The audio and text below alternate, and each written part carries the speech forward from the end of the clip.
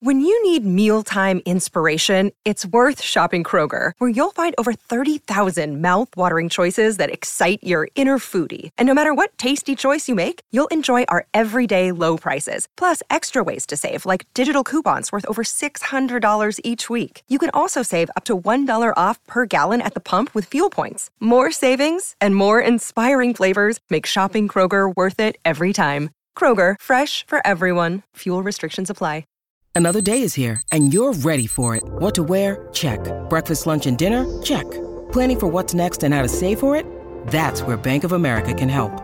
For your financial to-dos, Bank of America has experts ready to help get you closer to your goals.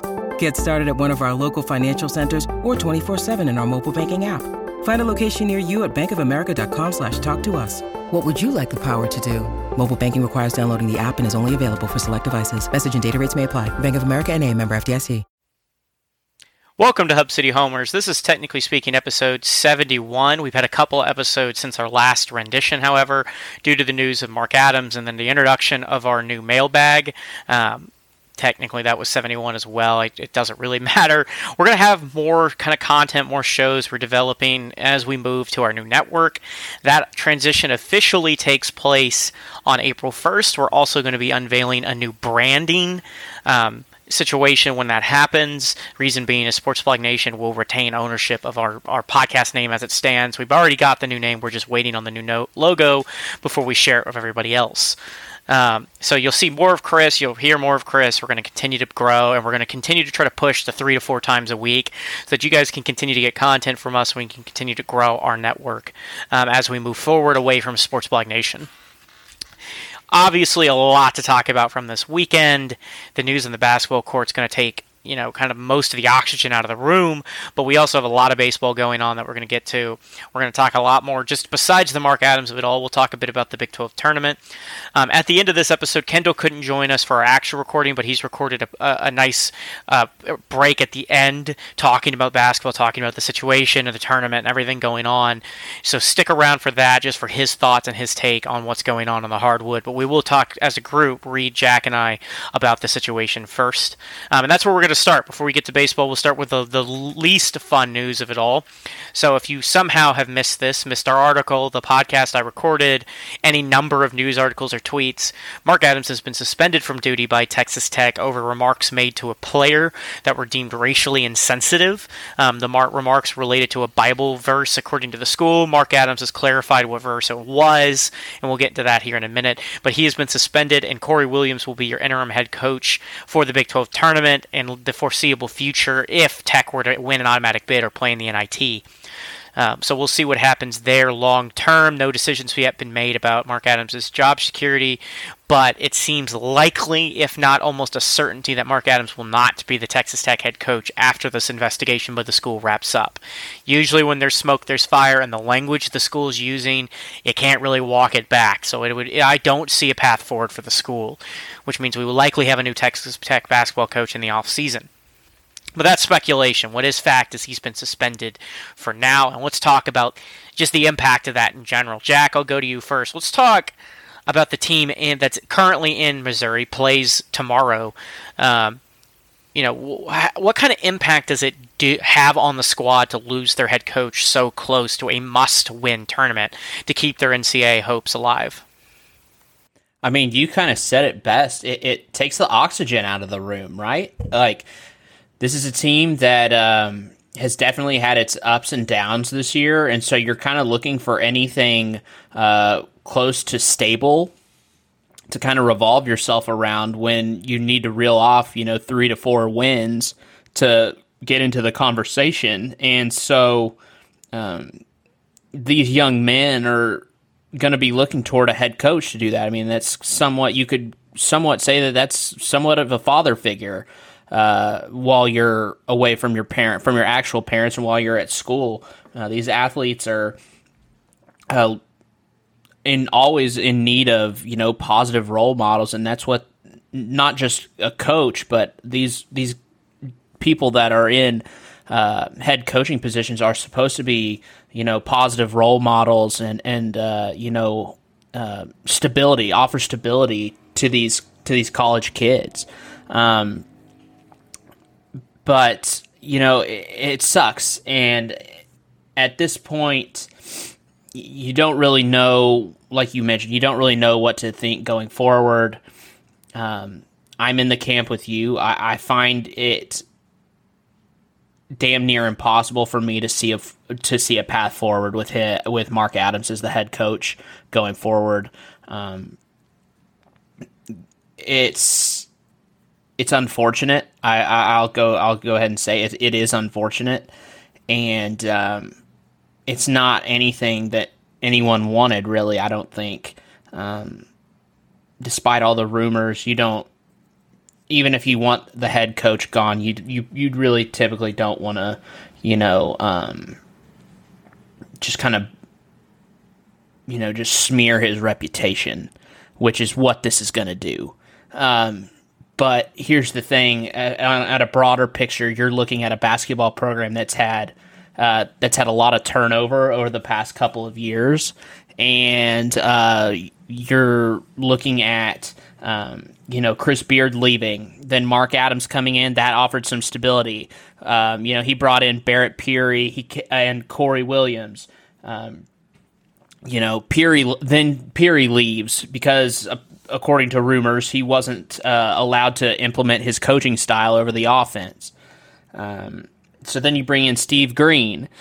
So this is a program that has had some sort of turnover for at least 3 straight seasons in very important positions within the program, not just a head coach, but top assistants. So it's tough, and tough times make strong men, and that's what you're hoping that this does. You have to start worrying, obviously, about the roster retention, but I'm sure we'll touch on that. But for this week, to keep it to this week and a smaller picture, Corey Williams has a big task ahead of him. This is kind of also gonna, I think, if you want to take this from a positive, I think this kind of frees up Tech to do pretty much anything they want to do. I mean, no one is expecting Tech to really even get past West Virginia tomorrow. So this is their chance to kind of play free basketball. There's literally no expectations.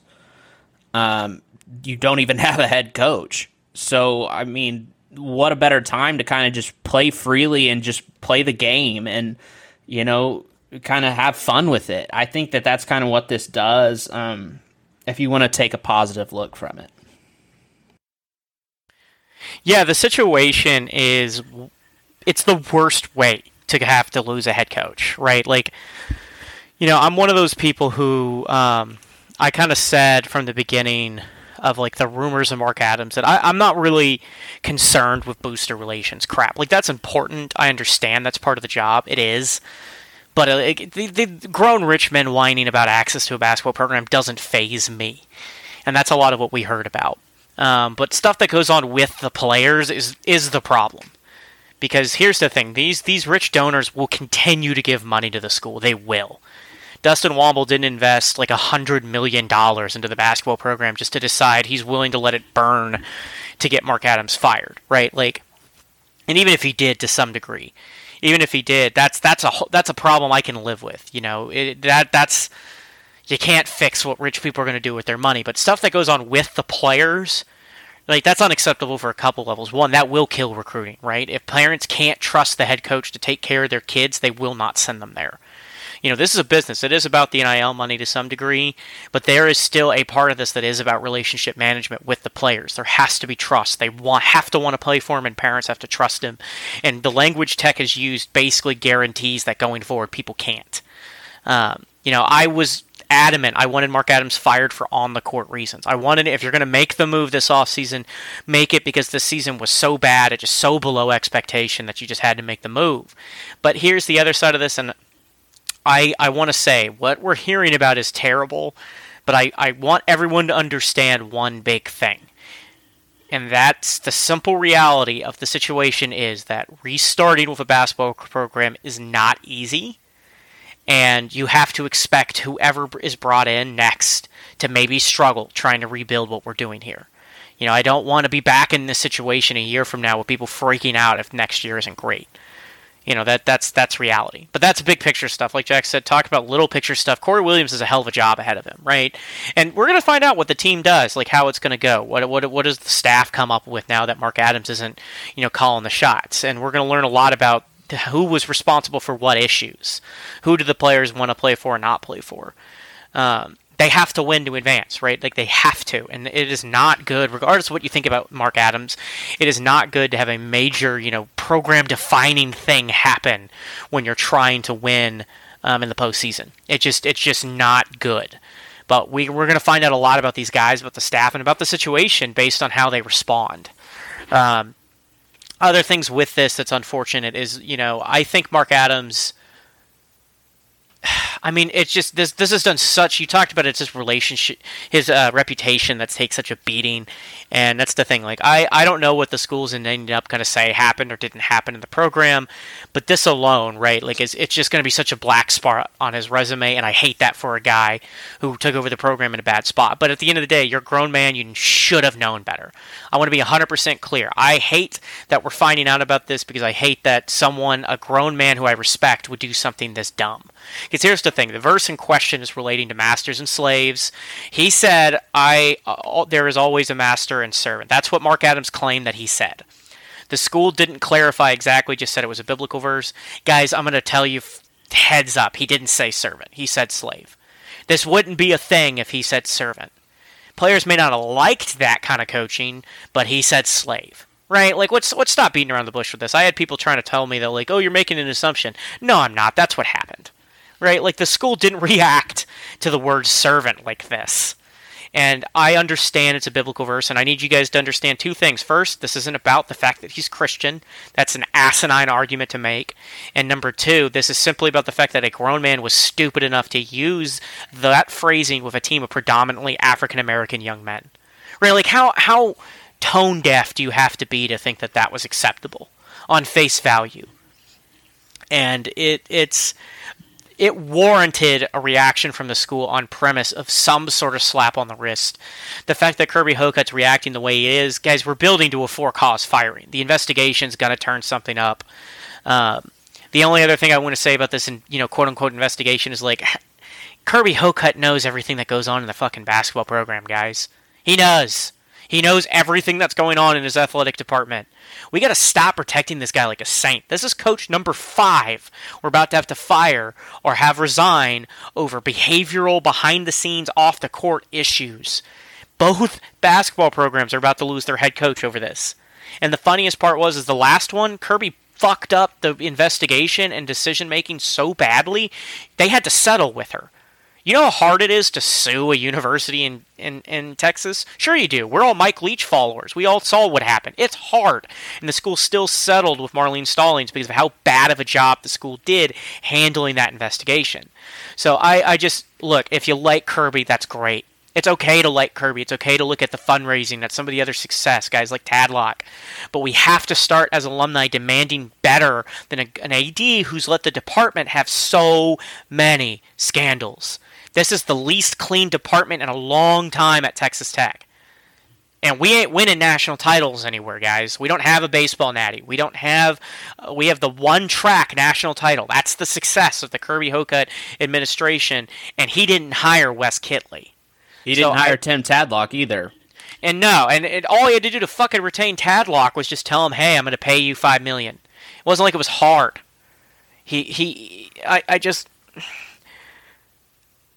It's okay to like Kirby. It's okay to not want his job, but he has fucked up a lot of hirings. He's fired 2 football coaches that he hired. He's extended multiple coaches where that's now been a terrible decision. We are all praying that the same thing doesn't happen with Joey McGuire.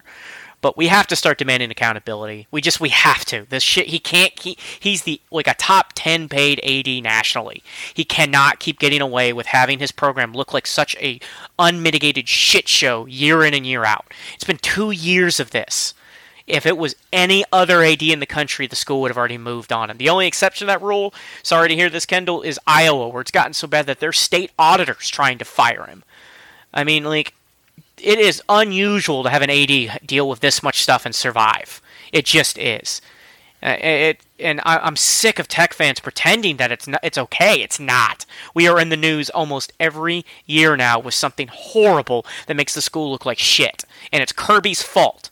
And you know why it's Kirby's fault? Because he makes $1.6 million to manage the athletic department. I had a guy argue with me about, like, well, we formed a hiring committee. He could have ignored the fucking committee.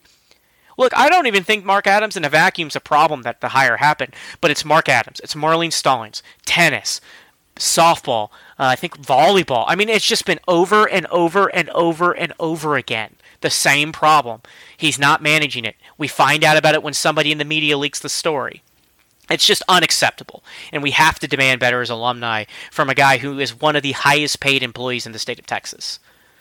All right, Reed, I'm going to go to you, and I want to focus this question in a little bit of a different manner, which is, let's get to roster retention. That's the story I think that's going to dominate the offseason, roster retention. How big of a deal is it that Tech is going to find a guy this offseason? Almost certainly. And how is there a guy that they can go get that'll keep this roster together? Is this all just going to come down to the NIL side of things? Who do you think may leave or go? What's your sense of what Tech is going to be up against this offseason? Yeah, I think it's going to somewhat depend on, first of all, who you bring in and who they bring in with them in terms of assistants and staff and stuff. I'm sure a lot of people have seen Grant McCaslin's name pop up as a possible lead candidate for the job, if it is to pop open. Personally, I don't know a ton about Grant McCaslin. I feel like, honestly, it would feel like to me the 2016 Beard hire, honestly, 2017, whenever that was now. Kind of an up-and-coming younger coach with not as big of a track record, especially at this level. It would be somewhat of a risk to me. Obviously, he's had success, but he hasn't competed as a head coach at a Power 5 conference level with a program like Tech. Not saying he can't build anything here, but as a player, I could see it being. I don't know if I would necessarily see it being a problem, but to them, they're like, "Who is that?" Kind of thing. No offense to Grant McCaslin, but he's not a Jay Wright. He's not a Coach K kind of name in college basketball yet, in my opinion. So guys might look at it that way, or they could look at it in the fact that he's probably similar to a Joey McGuire. One would hope in terms of being able to build up a program. And being able to unify everybody within the program, whether you're a player or a staff member or a coach, and kind of buy everybody in from the ground up, which is kind of what you're wanting to see. I don't think Mark Adams has necessarily been bad at that, but I don't think he's super hands-on with building relationships with everybody that the way that Joey McGuire is either. So. There's a few different pieces. Obviously, I think we would really need to try and key on in terms of trying of guys we need to keep. I think Jalen Tyson's priority number one. Obviously, since he has transferred once, I'd be kind of surprised to see him move again, unless he just really doesn't like the hire that we make, or if we end up retaining somebody that's on the staff now, possibly too. Because if I'm being honest, Corey's kind of coaching for. Possibly a hiring potential. I don't think people really see it that way, but in all honesty, if I was him, that's how I would look at it. If you can get this team to buy in and get a couple of wins together, and push to the brinks in the tournament or make a good run in the NIT if we get invited, then I think his name would definitely be in the mix for something in the future, whether it's with us or with somebody else. So. Just to circle back around, though, I definitely think Tyson is your number one priority. I think he's shown recently that he's kind of what we thought he was going to end up being. He's kind of sputtered off and on early, probably halfway through the season to me. He's made big strides in my opinion. I'm not really sure if the box score would necessarily show it every time, but within the last month, he's played a lot better and more consistently. In terms of scoring and just of effort and defensively getting rebounds and stuff. So he's priority number one. There's other guys, obviously, you'd like to keep. I'm just not sure if we're going to be able to keep them. I don't personally see Pop Isaacs staying around longer than he has to. I think he's going to go somewhere where he's got more fluidity to kind of just do what he wants on offense, which isn't a problem. And, obviously that may end up being the kind of offense we have with whatever staff we have next. It may not be as slow-paced and moving the ball around in cuts and backdoors and all that we have right now. It may end up being a kind of a run and gun at some point, depending on who's running the show. So I'm not sure if he's fully bought in to what we can do, or he may just not want to go through a coaching change, which is, by all means, you do what you please in that aspect. So other guys too, I'm trying to think of ones off the top of my head, but I believe Davion Harmon's got one more year left of eligibility, if I'm not mistaken. I would like to see him come back as kind of your senior leader. I'd be surprised to see him make another switch, because at that point that would be school number 4 for him if he was to leave. So I'd like to think he would stick around for one more year. And I mean, he's from Texas, so I definitely think he would like to stay at home for one more season and try and build something up in Lubbock again. Also too, I'm not sure. It depends on who they hire, but there are a few assistants on the staff I like a lot right now, and I'm not sure if that'll end up staying that way depending on who's hired or not. But Corey, one of them, and then Daryl Dora has been a guy that's been around Tech for numerous amount of years and has been a big name for that program for a long time. I'm not sure necessarily what hands-on stuff he has to do with coaching, but in terms of a guy to have in your locker room, I think that's a big name to try and have stick around and find a role forward in the future. So there's definitely a nucleus of guys that I think we need to try and keep. It's just a matter of kind of fending everybody off and keeping as many pieces as we can to try and keep this program from really taking 180 nosedive from a few years ago.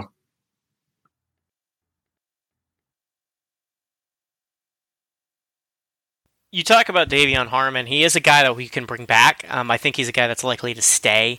For reference, only Kevin O'Banner went through senior night, so every other player could elect to return. I don't think AMAC will come back. I think he is likely to go to the G League. Or not the G League, the European League. I think he's going to go and probably try to develop his game in a professional setting before heading back for the NBA. I don't think you retain Pop Isaacs. I mean, his dad's already talking about fielding calls, which, by the way, tampering's a thing, right? Don't be mad that people are tampering. Just accept that everybody does it and move on with your life. It'll just drive you crazy. I don't see a world Pop stays. He's going to get some really big offers. I think Jalen Tyson will stay. I think Davion Harmon will stay. I think you're going to keep a lot of your guys just because opportunity. Like Elijah Fisher and Lamar Washington are talented cats, but they have not gotten a tremendous amount of chance to make a name for themselves to stay in the Power 5 D1 level. Those guys would have opportunities in a lot of places, don't get me wrong, but I think they want to play high-level basketball, which means Tech. Who you hire will matter immensely for who stays and who goes. I think it's LSU former coach Wade Phillips, I believe is his name. Will Wade. Will Wade. Wade Phillips is the Cowboys coach. That's the old right. Cowboys coach. Shit. It's been a long day, but yeah. Same Wade. It might as well be. I mean, tomato. But he obviously had some issues at LSU. For those of you who aren't familiar, he got hit by NCAA sanctions, and that forced him out of that program. But they did win. They won a good amount for that program. He brought in top talent. They had a lot of success. And I know for a fact that Pop Isaacs' dad has kind of made some suggestion that he would like that. But again, I think how we got into this mess was hiring a coach that a player kind of wanted, right? The players wanted Mark Adams to come back. That's why we kept TJ and Kevin McCullough last year. And I think that's short-term thinking, and you got to think long-term with this hire. You just have to. We cannot be back in this spot a few years from now. I really like Rodney Terry. This is a guy who inherited a Texas team. As bad as the spot is that Tech is in now, what happened with Chris Beard was infinitely worse. And I mean that's not to play like a who's more terrible game. I'm not trying to do that to anybody listening out there. I'm just saying, imagine you wake up to news that your head coach has been arrested, that you don't know if he's even legally going to be okay. This is after, are already dealing with the Morris situation all off season. This is now your best. You're sitting here as Texas with all these expectations, the weight of all the crushing failures of previous talented teams. And suddenly you lose the guy who's responsible for bringing you all here. And then Rodney Terry steps in, this relatively unknown guy, well-respected, a great coach, but it's not somebody anybody really knew before the season started. And suddenly he's the front man. He's running the show. And you're winning at such a high level despite all of that adversity. They were close to winning a share of the Big 12 title. They were very close to getting that done. So I think Texas will ultimately elect to chase after a guy like Calipari or maybe Jay Wright or, they may even call Coach K, see if they can get him out of retirement. They like flashy hires. But Rodney Terry's a fantastic coach, and you make him say no, even if Texas pursues him. Worst case scenario, you bid up his salary because he is the best option on the table. Grant McCasland is a good option, but I've also heard mixed things about the offensive system he runs. And to be honest, I just don't really want to sit through another slogfest offense. I want a more fun brand of basketball because we're finding out right now what happens when you play bad offense and your defense isn't up to the elite level it needs to be. It's not good. I'd rather some sort of balance. I know some people even suggested maybe Coach Peary. I'm not really high on that one, but maybe. A name I really like and another guy I think you make say no is Shaka Smart. And I know there's a very slim chance he would leave Marquette, where he's in a great situation. They're having a great season. He makes good money. But you at least call him and check his pulse because I think he'd win here.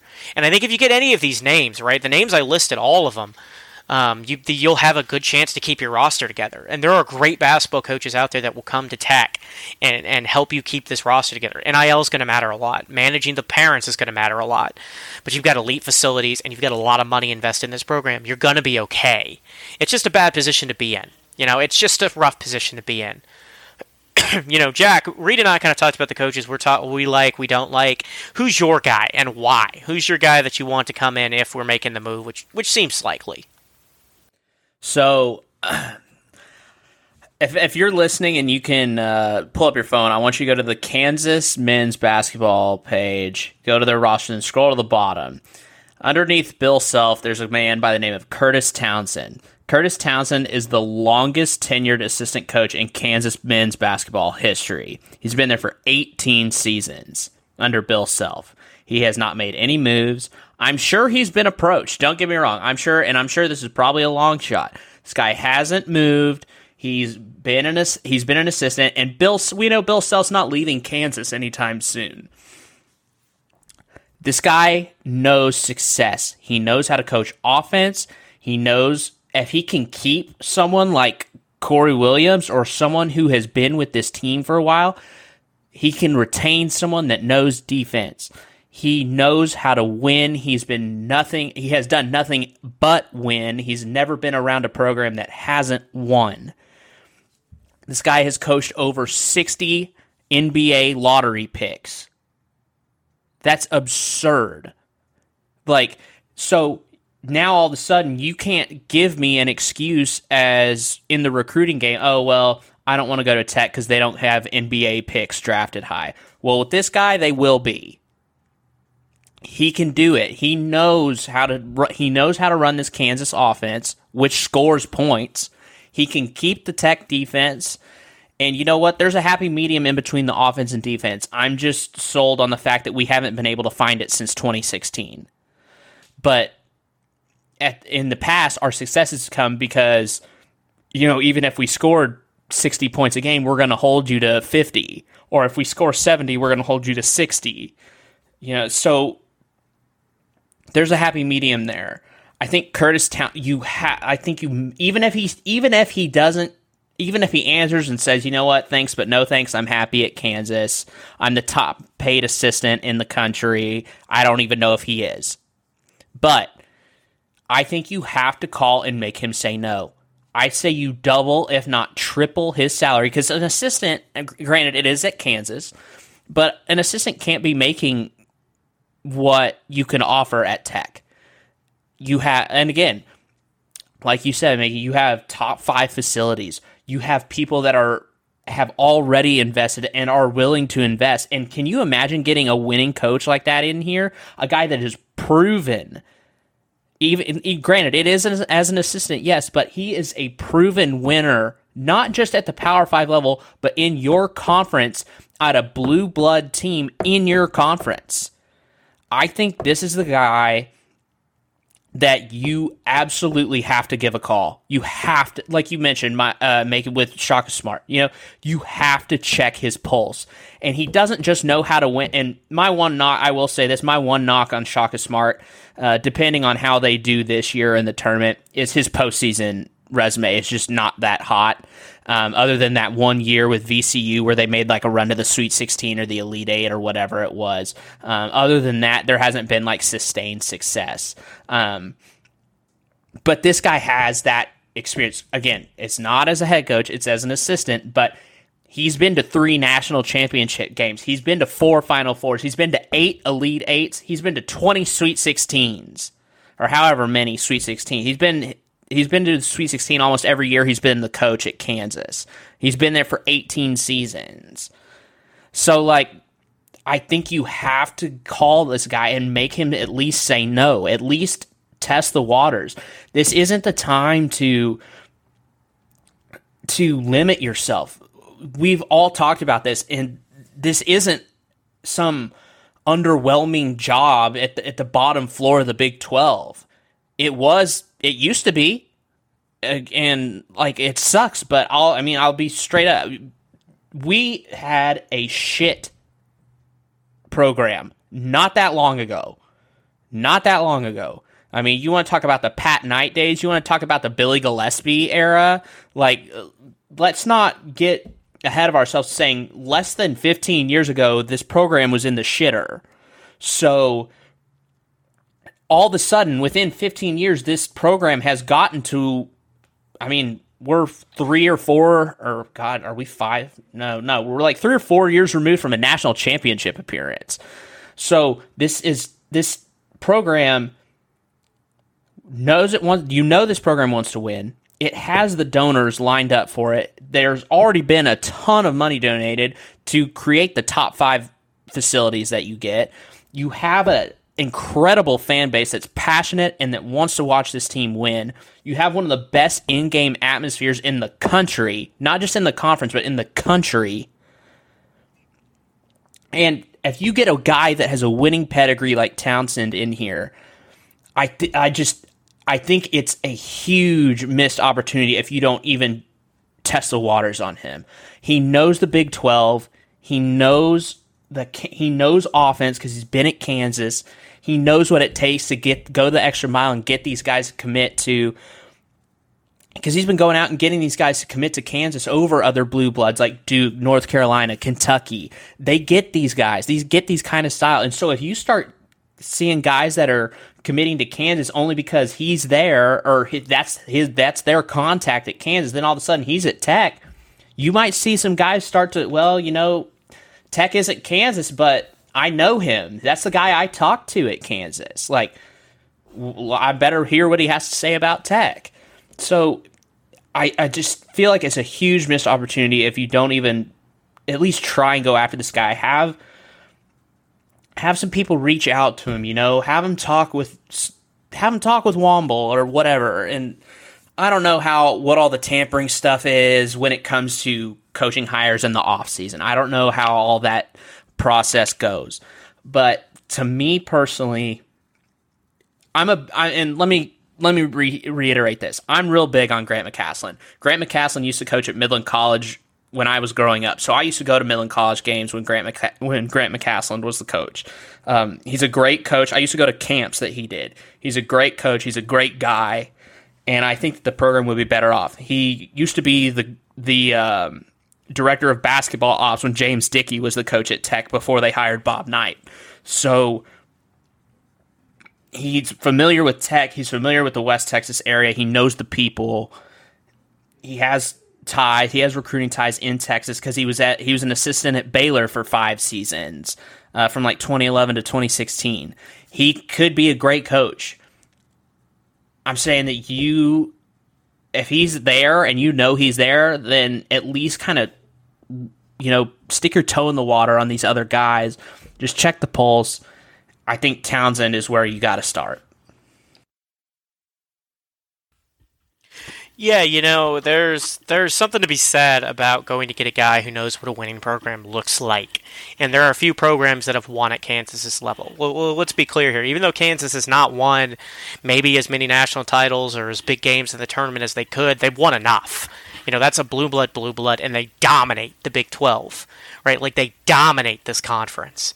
Yeah, they've had some near misses where I think they maybe could have gotten a couple of more natties and maybe should with the talent they have, and gotten to a few more title games, but we're really splitting hairs between like them, Duke, and North Carolina, and these other blue bloods to talk about who's better, who's worse. They dominate, and they're likely. I think they will repeat this year. I think they're the best team in college basketball. A guy who knows that culture is one worth calling. But I think this all speaks to, like, you're going to be making some calls. You're going to have some.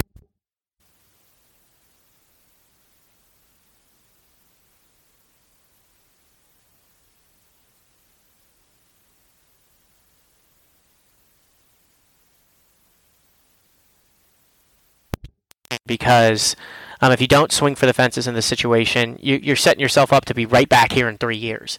And like you said, this program was dog shit after Bobby Knight left. It was dog shit under Pat Knight. It took Tubby a hell of a lot of time just to get it back to respectable. And he made one NCAA tournament right there at the end and bolted. And then I don't know if you guys remember that first Chris Beard season, but they lost every single away game. I mean, they were not good. It took time to build up to where they are now. To where we are now, where we expect the NCAA tournament. We expect round of 32, Sweet 16 chances. We can't lose that with a bad hire. Now, we're going to transition a bit. Kendall's going to have a lot more talk on basketball. I thought we'd end up getting more into like the preview, but we want to keep moving. I don't want this episode to be too long. We're going to be recording more and more often. We'll be recording again likely Thursday, so after whatever happens with West Virginia happens and whatever happens next in the round of the tournament will be ongoing. So we'll be chatting then maybe Friday to see what happens in that next round. But we'll be talking more about the actual basketball side of things then. Let's move to baseball, because we had a lot of baseball action going on this weekend. Jack, the Shriners Classic in Minute Maid, Tech has historically not performed well in these events. I mean, I can't remember the last time they've had a good showing in one of these classics at a big league park. This weekend was really not that much different. You went 1-2, lost to Rice, who that's a pretty tough loss to handle. Lost to an A&M team that I think is going to turn out to not be very good in a marathon game. But you did beat Michigan. What is your sense from the weekend? What did you see, especially on like the pitching side? I think you saw a lot of youth. I think you saw a lot of guys that are still, getting their shot, so to speak. I think that the youth and inexperience is really showing. And to be honest, a lot of these mistakes that are being made on the field right now, pitching and in the field, when it comes to errors, they're solved with more game experience. And that's just the truth of the matter. You can take ground balls in practice, and you can pitch sim games, and you can do inter squads, as much as you can. But there's not a real substitute for in-game experience, especially once you get into conference play, when you're going against teams like TCU and Oklahoma State this year that are going to be with Tech at the top. For me, in the Rice game, there was just a lot of, and I think it was kind of a common thing with some of the pitching over the weekend. There were a lot of pitches thrown and just not a lot of strikes. I think some of these guys, I think you had an uncharacteristic outing for Brendan Girton against Rice, and the positive you could take from this is that Brendan Girton had what I would assume he would call a pretty bad outing, and he still only gave up 2 runs.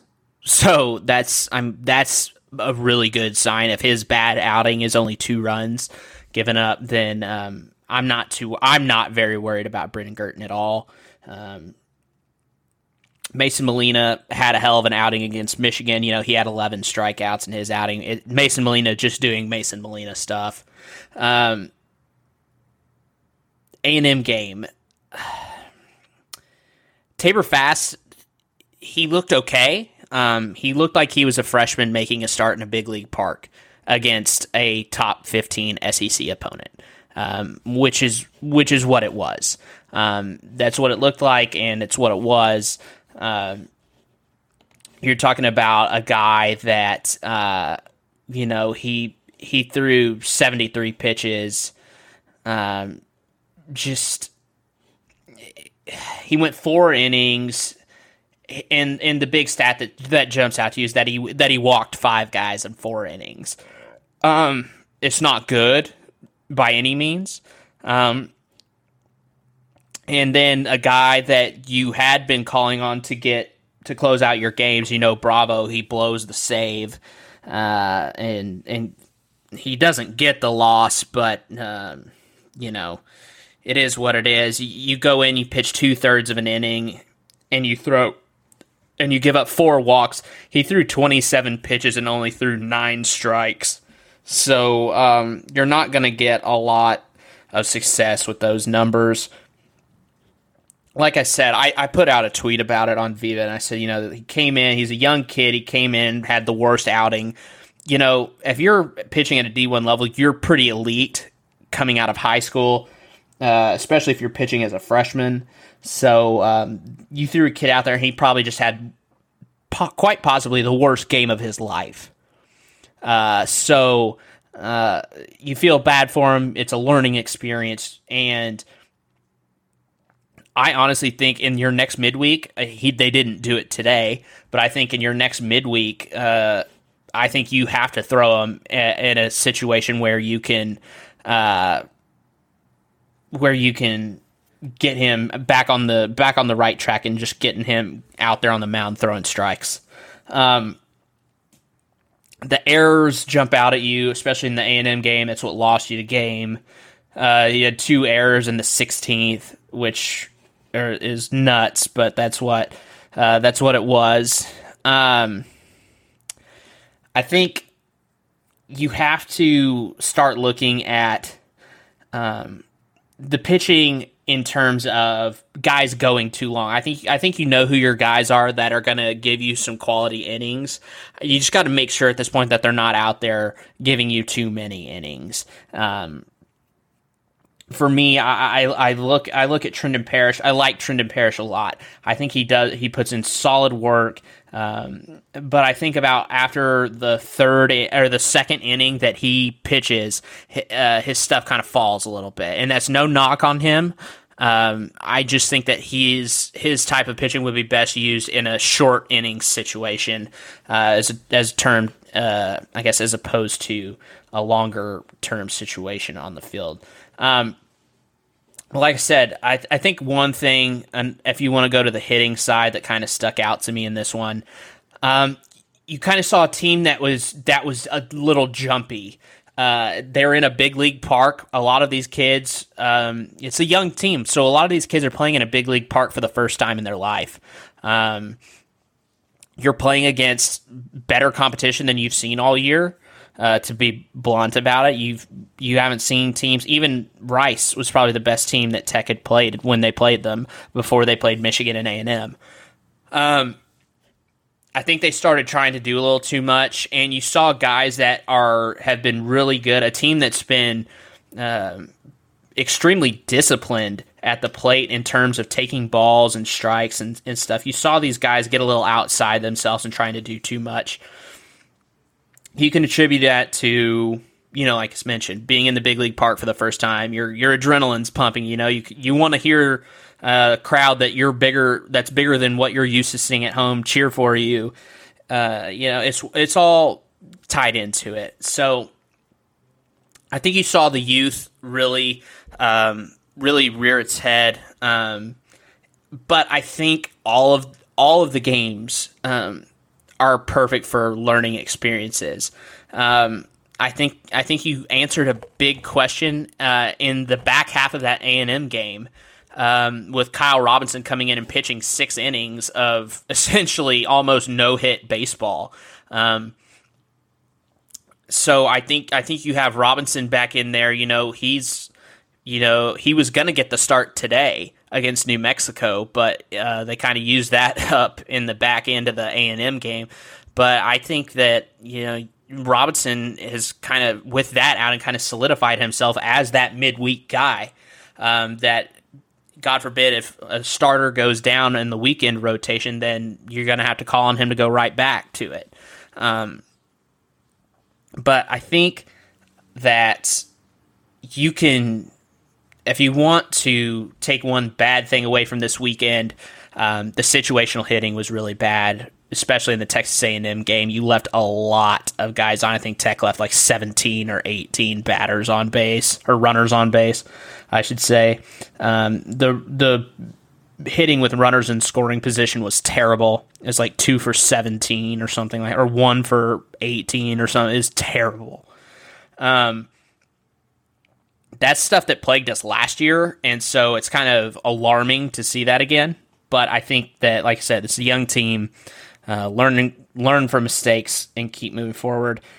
The thing that sucks, and it's kind of crazy, you play 16 innings, I always say weird shit happens after about the 12th inning. You effectively threw a 9-inning no-hitter against Texas A&M in this game, with your relievers from the 5th inning to the 14th inning. Texas A&M did not have a hit. They got on with walks, and so all of their base runners were from walks. So from the 5th inning to the 14th, A&M got no hit. So that's essentially a full baseball game of no-hit baseball from the Tech relievers, which can be taken both as a positive for pitching and a negative that you can't win a game that you threw a no-hitter. Like I said, I think you saw a lot of youth, but I think you saw a lot of good things. I think you saw a lot of good flashes. But I think I fucking hate saying this because Kendall's not here. I know he's just going to give me shit for it. I think you'll learn a lot about the team when they play Iowa this weekend. Iowa's already beaten the number 1 team in the country in LSU in a tournament earlier this year.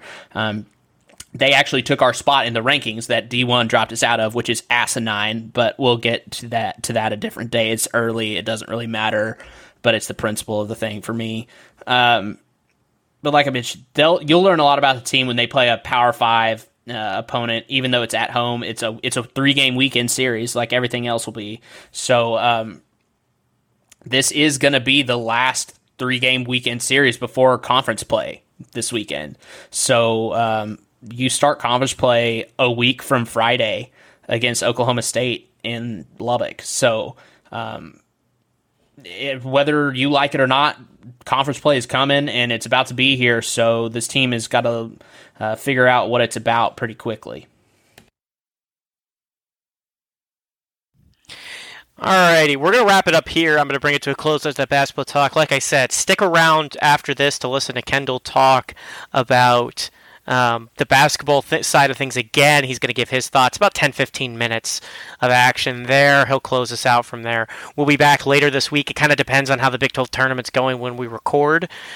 Stay tuned for this weekend and next week when Chris's mailbag comes back. I think he did a great job, so you'll continue to see more of him, and we're going to continue to shape up how we're going to proceed with the future with the new network.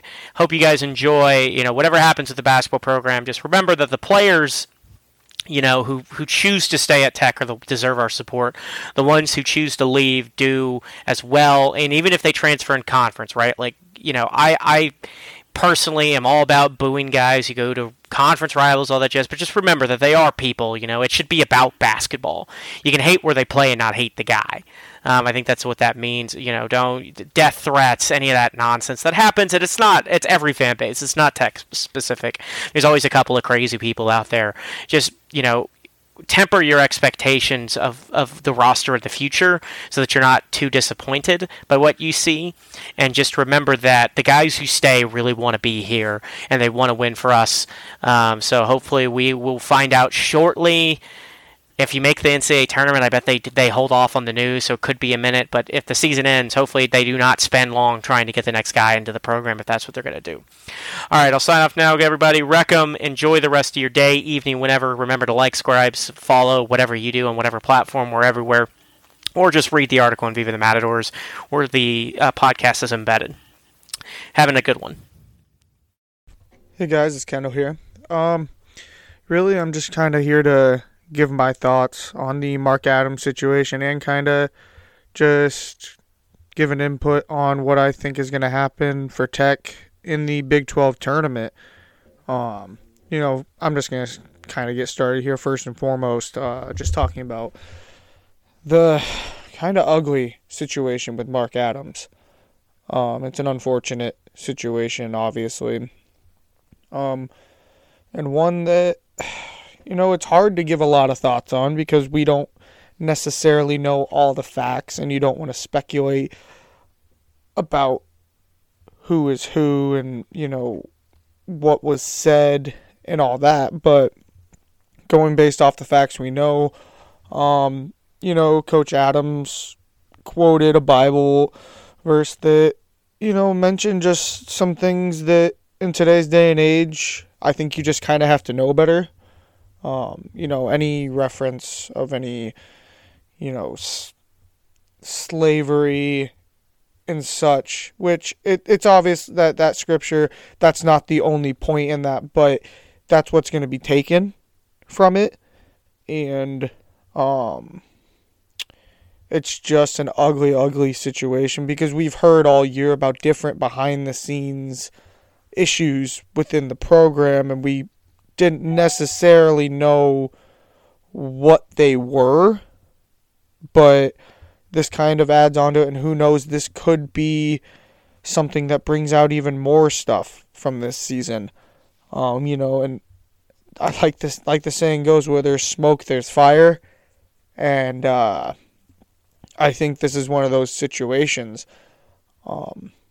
And obviously Coach Adams is suspended right now. He's being investigated, and they're getting the thoughts of, players, coaches within the program.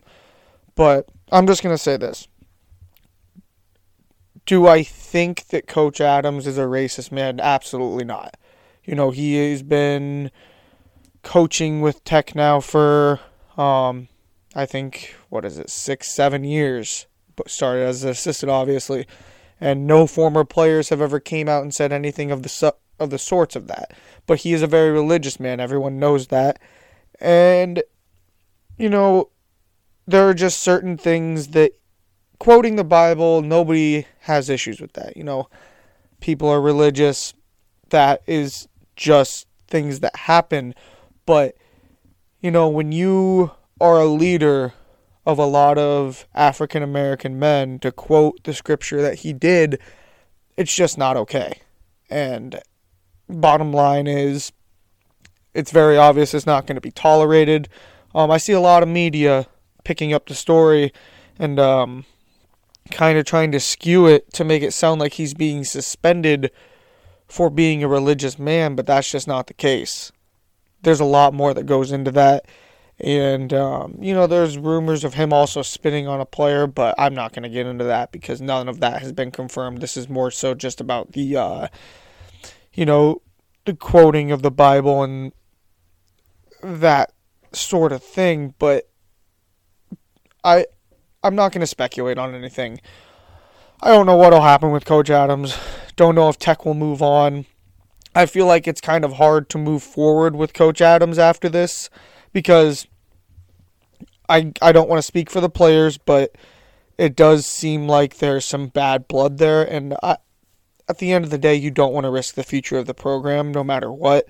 So it's kind of just a wait-and-see situation, but it doesn't look great. But let's kind of just move on to what's at hand, which is the Big 12 tournament. Coach Corey Williams was announced as the interim head coach of Tech for the Big 12 tournament, and I'd have to assume anything past that if there were to be, an NIT berth or the unthinkable happens and they make a run. But let's first discuss what's first up, which is West Virginia. Tech obviously split the season series. They embarrassed us in Lubbock, but we got them back in Morgantown. And that was the game where Jalen Tyson became an absolute star, had 27 points, and went toe-to-toe with Stevenson from West Virginia. And, I've said this before. Last year, I went to Kansas City. If you've never been there, Kansas City, for one, is a hell of a time for the Big 12 tournament. I know there's a lot of differing opinions on if the tournament should rotate and stuff, but if you've never gotten the chance to make that trip, I highly recommend it. Kansas City is a hell of a time for the players, for the fans. The Power and Light District is one of my favorite places to ever go to. Just interacting with all the fans of the Big 12. It's a really great event. But moving past that, obviously Tech's at-large hopes are done. There is no chance you get into the NCAA tournament without winning out. Well, what would that path look like for Tech? Well, it's not easy. You have to beat West Virginia.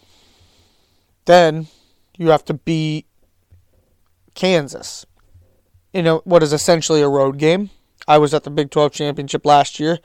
Tech fans did represent, but it was very much Kansas crowd. Then you beat them. Good chance you're playing. You are going to be playing either Baylor or you're going to play Iowa State. You play Iowa State, it's another road game. Iowa State fans show out just as much as Kansas fans, and if Kansas were to lose, all those tickets are going to Iowa State fans that are there. So, it's a...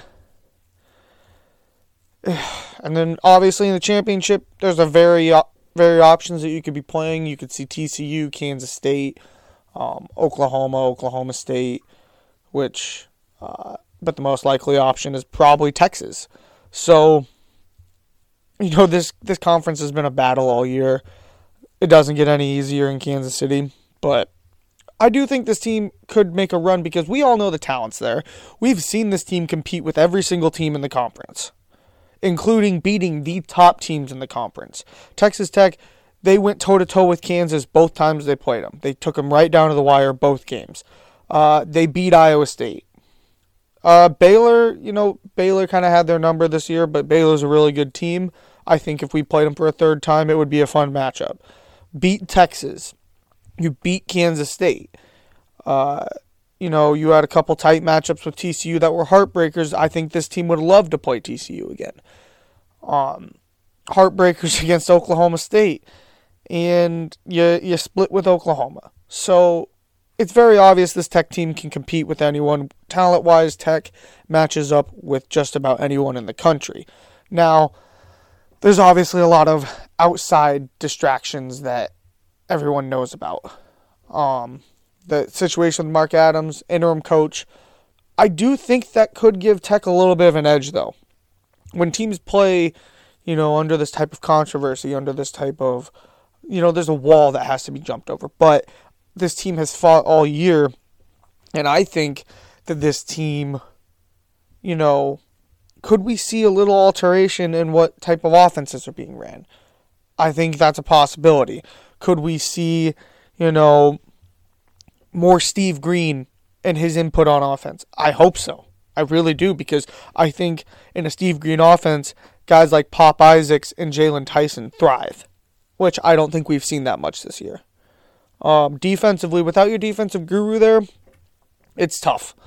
It's going to be tough without Mark Adams there to kind of coach him up on defense. If you watch him and listen to him in games,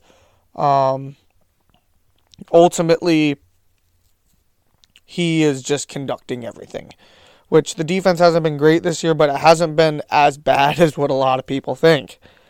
But, we will just kind of have to wait and see. There's not a single person out there can tell you what Tech is going to do, but I'm going to tell you right now, you can't be sitting there and expecting this team to make the run. You kind of just have to sit back and enjoy the ride, because there is no certainties. I think this team could make a run, but I also think this team could lose to West Virginia in the very first round. So, because West Virginia has a lot to play for too, they're right on that bubble. They would like a win or two in Kansas City to continue to possibly move up a seeding line and just get completely away from that bubble. And after West Virginia, Kansas, it's Kansas. I don't have to say anything other than that. Iowa State and Baylor both. Iowa State always plays great in this tournament, except last year, obviously, we kind of kicked the hell out of them, but that's just more reason for why they would be amped up to play Tech after they blew the lead they did against us. No such thing as an easy game, but, I do think Tech beats West Virginia just because their backs are going to be up against the wall. But I'm not going to make any predictions past that. But just kind of, when you're watching these games, just have these guys back. They need it. It's been such an up and down season. Us guys here at the Hub City Homers, we have been pretty hard on this team, but you don't know what's going on behind the scenes. And also, this team has been right there, y'all. They have been right there competing every single game. Things haven't gone their way, in a lot of those games, but it's basketball. The ball doesn't bounce your way sometimes, but, all it takes is a couple games. We saw that. Tech went on a 4-game win streak, beating some of the top teams in the conference. So, just keep fighting with these guys. You never know what could happen. That's all I'll say. But I'm looking forward to it. Should be a really fun week. And even if they don't make the NCAA tournament, I know a lot of people probably aren't going to want to hear this, but, the NIT, it's on the table. And a lot of people kind of look down on the NIT, but it's also a good learning experience for these young guys. Possibly help them, teach them what winning is, and possibly just help keep this team together. But, until next time, I hope everyone has enjoyed kind of just my thoughts here. Like I said, I'm not going to speculate anymore on the Mark Adams stuff until we know more. But let's just hope for the best, and that's all I can really say. Wreck 'em.